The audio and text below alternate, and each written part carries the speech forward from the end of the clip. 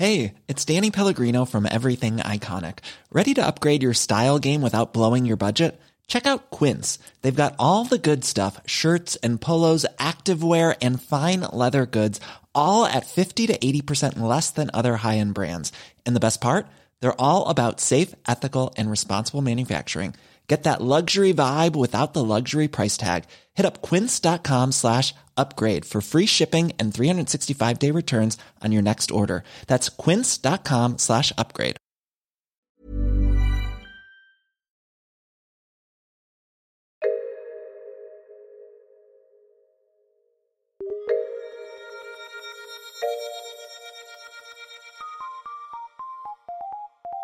Welcome to issue 163 of Top Stories, in which we go back to issue 205 of the Bugle podcast.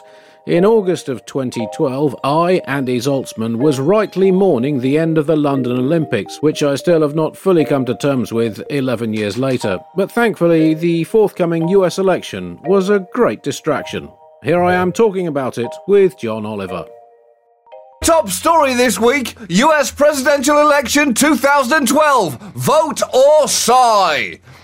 Andy, I think that the US presidential election season is actually the perfect way for you to transition from your addiction to the Olympics, because they actually have a lot in common, those two events. Think about it. The whole thing happens every 4 years. It's two people racing each other. After going round and round in circles, one will eventually be declared the winner. It's incredibly expensive to put on, and there's just as much corporate involvement that slightly soils the whole event. It's perfect, Andy. It's like a nicotine patch for a debilitating sport addiction. And there was a big development this week. Mitt Romney finally picked his running mate, and he went with Wisconsin Congressman Paul Ryan, a move which seemed to energise the base of the Republican Party, who love to be energised by Conservative picks around this time of year. Now, some people might say, why the hoopla? It's only the Vice President. Why is everyone getting excited over a largely ceremonial role? Well, because that is simply no longer the case. You are thinking with a pre-year 2000 mentality. Because it was around that time that Dick Cheney managed to successfully change his job description into something significantly more powerful than the job he signed up for. With Cheney, the Republicans seem to unlock their ideal formula for a presidential ticket. A sinister puppet master pulling the strings of a happy-go-lucky wooden boy. The aim for the Republicans at the start of any search for a presidential candidate is now to find a nominee who's essentially an empty, amiable husk, just palatable enough to disguise the poisonous substance of their running mate. Think about the track record. Bush, Cheney, McCain, Palin, and now Romney, Ryan. Because Paul Ryan might look like an average, Midwestern, good-looking man who was walking down the street when a Brooks Brothers store exploded all over him. But he wants to end Medicare, has spent the last few years driving John Boehner, the Speaker of the House here, into almost unprecedented levels of obstructionism. Now, you might think, why don't Republicans just nominate the person they actually want in the first place? Why didn't they just nominate Paul Ryan if they like him so much? Well, because they know that you cannot shoot pure heroin, Andy. It will fucking kill you. You have to cut it with baking soda, and that is what they've done here. I cannot tell you, Bugle, the amount of empirical research that John has done into that joke ever since his troubled early teenage years in Bedford. The heroin capital of hearts, beds and bucks. When in Rome. Well, yes, it seems like many Republicans too love the concept of women having all the possible babies that they may or may not want, and of poor people retaining the God-given right to die untreated in the maximum amount of pain. So I guess you see it's appealing clearly to the Republican heartland. That's right, Andy, but what you're selling is not something that you can appeal to people with on the top half of your ticket. So that's why this system they found works. It's like when you give a dog a pill for worms. It's never going to eat that pill on its own. The pill is clearly disgusting. So you hide that pill in a bowl of cottage cheese. And if the Republicans have their way, Andy, come November, America is going to have cottage cheese all over its face and not realise what it's just eaten. The concept is nothing new. Look at the ancient Greeks. They invented democracy, and when they sacked the city of Troy, they didn't just show up with a bunch of crazy Greeks. They put a bunch of crazy Greeks inside an empty wooden horse. What I'm saying is, Romney is that empty wooden horse, and Paul Ryan is a bunch of crazy Greeks. I don't remember that horse being quite as much of a dick, though. All right, that is the one flaw in that metaphor, Andy, but that's a fair point. So the Trojans would have said, let's get rid of this horse. This horse is an arsehole. Also, it's prancing around in a ludicrous way. Just stupid classical music. This horse does not pay enough taxes. And you just hate the success of horses, Andy, that's what it is. You're trying to punish the success of that horse. But that is the concern with this election in November. The Democrats have an old-fashioned ticket. They're stuck in the 20th century, Andy, in a time when the vice president was just supposed to be America's clown, accidentally insulting people during state visits, giving thumbs up to people at a funeral, maybe swearing at some school children, just generally causing a distraction. Under the modern Republican Party, all of that is the president's job, providing a smokescreen while the Machiavellian vice president pushes through things without anyone noticing. If the Democrats, Andy, want to show a real intention to the country that they intend to get things done over the next 4 years, they have 3 weeks before their own convention to switch their ticket around and send a message. It's got to be Biden-Obama 2012. Change you won't even realise is happening. I promise you, Buglers, this could really work. If we had lived under President Biden since 2008, Vice President Obama would have been able to get through a public option for healthcare, a stimulus package twice the size of the one that America got, a comprehensive immigration bill, and he would have been able to close Guantanamo. All the while, President Biden distracted everyone by charmingly and slightly racistly screwing up African dances on the White House lawn. Well, it's interesting that this change that you pick out in the role of vice presidents, because it has, as you say, always been traditionally viewed as pointless. FDR's first VP, John Nance Garner, observed that the office is not worth a bucket of warm spit. Now, the other version of the quotation is that it is not worth a bucket of warm piss. Now, let's think about which one is more likely and which one has been clearly moderated for public use. I mean, when you filled up a bucket with spit, that's quite a lot of spit that takes. That is going to clearly cool to ambient room temperature.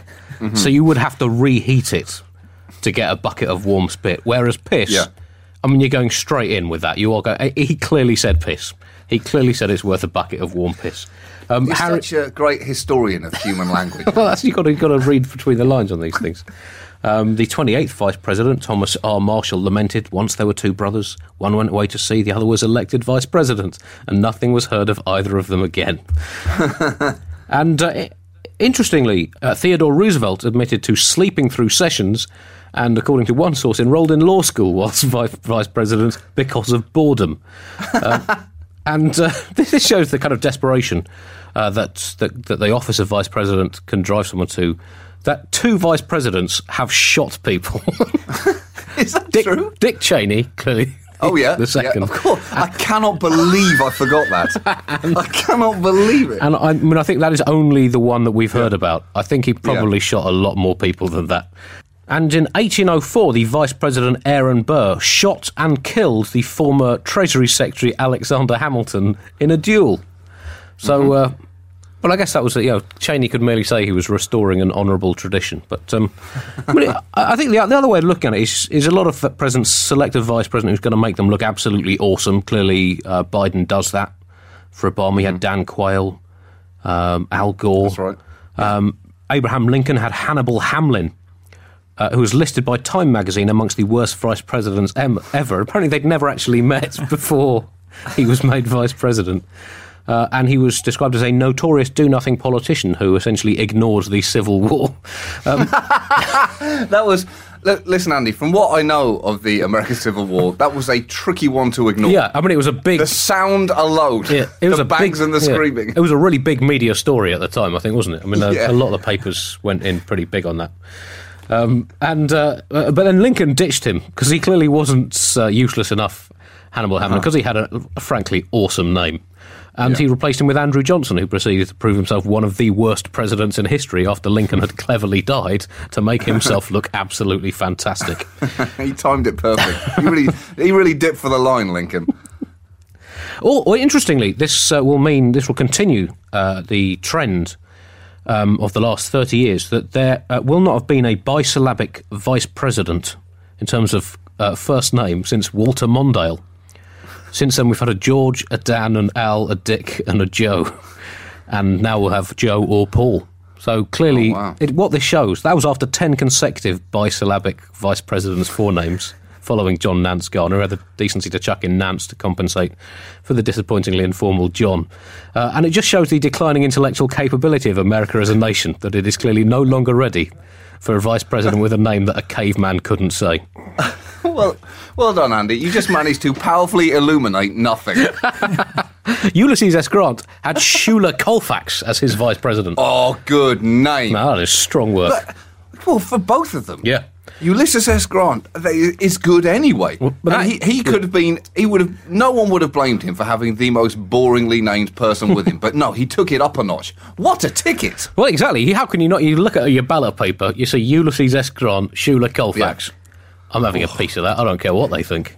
So the convention season is about to start here in America, with the Republican National Convention taking place in Tampa, Florida, at the end of August, fittingly being hosted by a city which is a physical and emotional swamp.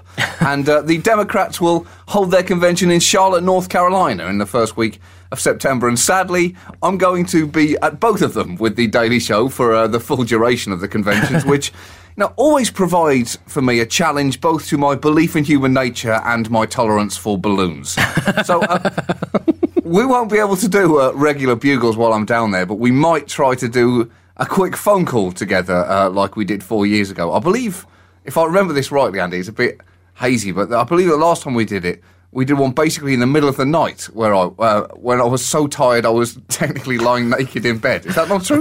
I've tried to brush that out of my memory. I do remember.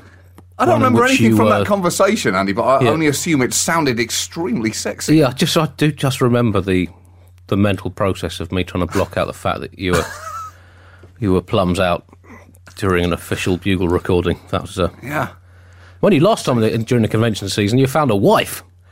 That's true. I can't wait to find my next wife, Andy. We're looking at wife two. Statistically, my wife, I will be meeting my second wife in 2 weeks' time. I tell you who you don't want to tell that joke to, Andy, what I found out. Your current wife. Oh, right, okay. Not a fan. Really? Not a fan of that little observation. Well, if Mitt Romney becomes president and makes Mormonism compulsory, then she's just going to have to adapt to that, isn't she? I'm just hedging my bets. That's right. That and my magic underpants. Now that is the one thing I'm waiting for Mitt Romney to come out and say in a debate. Yeah. Just apropos of nothing, I've got magic underpants. I've got magic underpants and you can have more than one wives. Oh, what's that sound? Is that my approval rating spiking through the ceiling? I'll see you at the inauguration. You will not hear from me again until then. Thank you for listening. Please support what we do at The Bugle by donating to our voluntary subscription scheme via thebuglepodcast.com. If you are listening in Apple, I am very reliably informed you can also click the button to support us right now. Goodbye.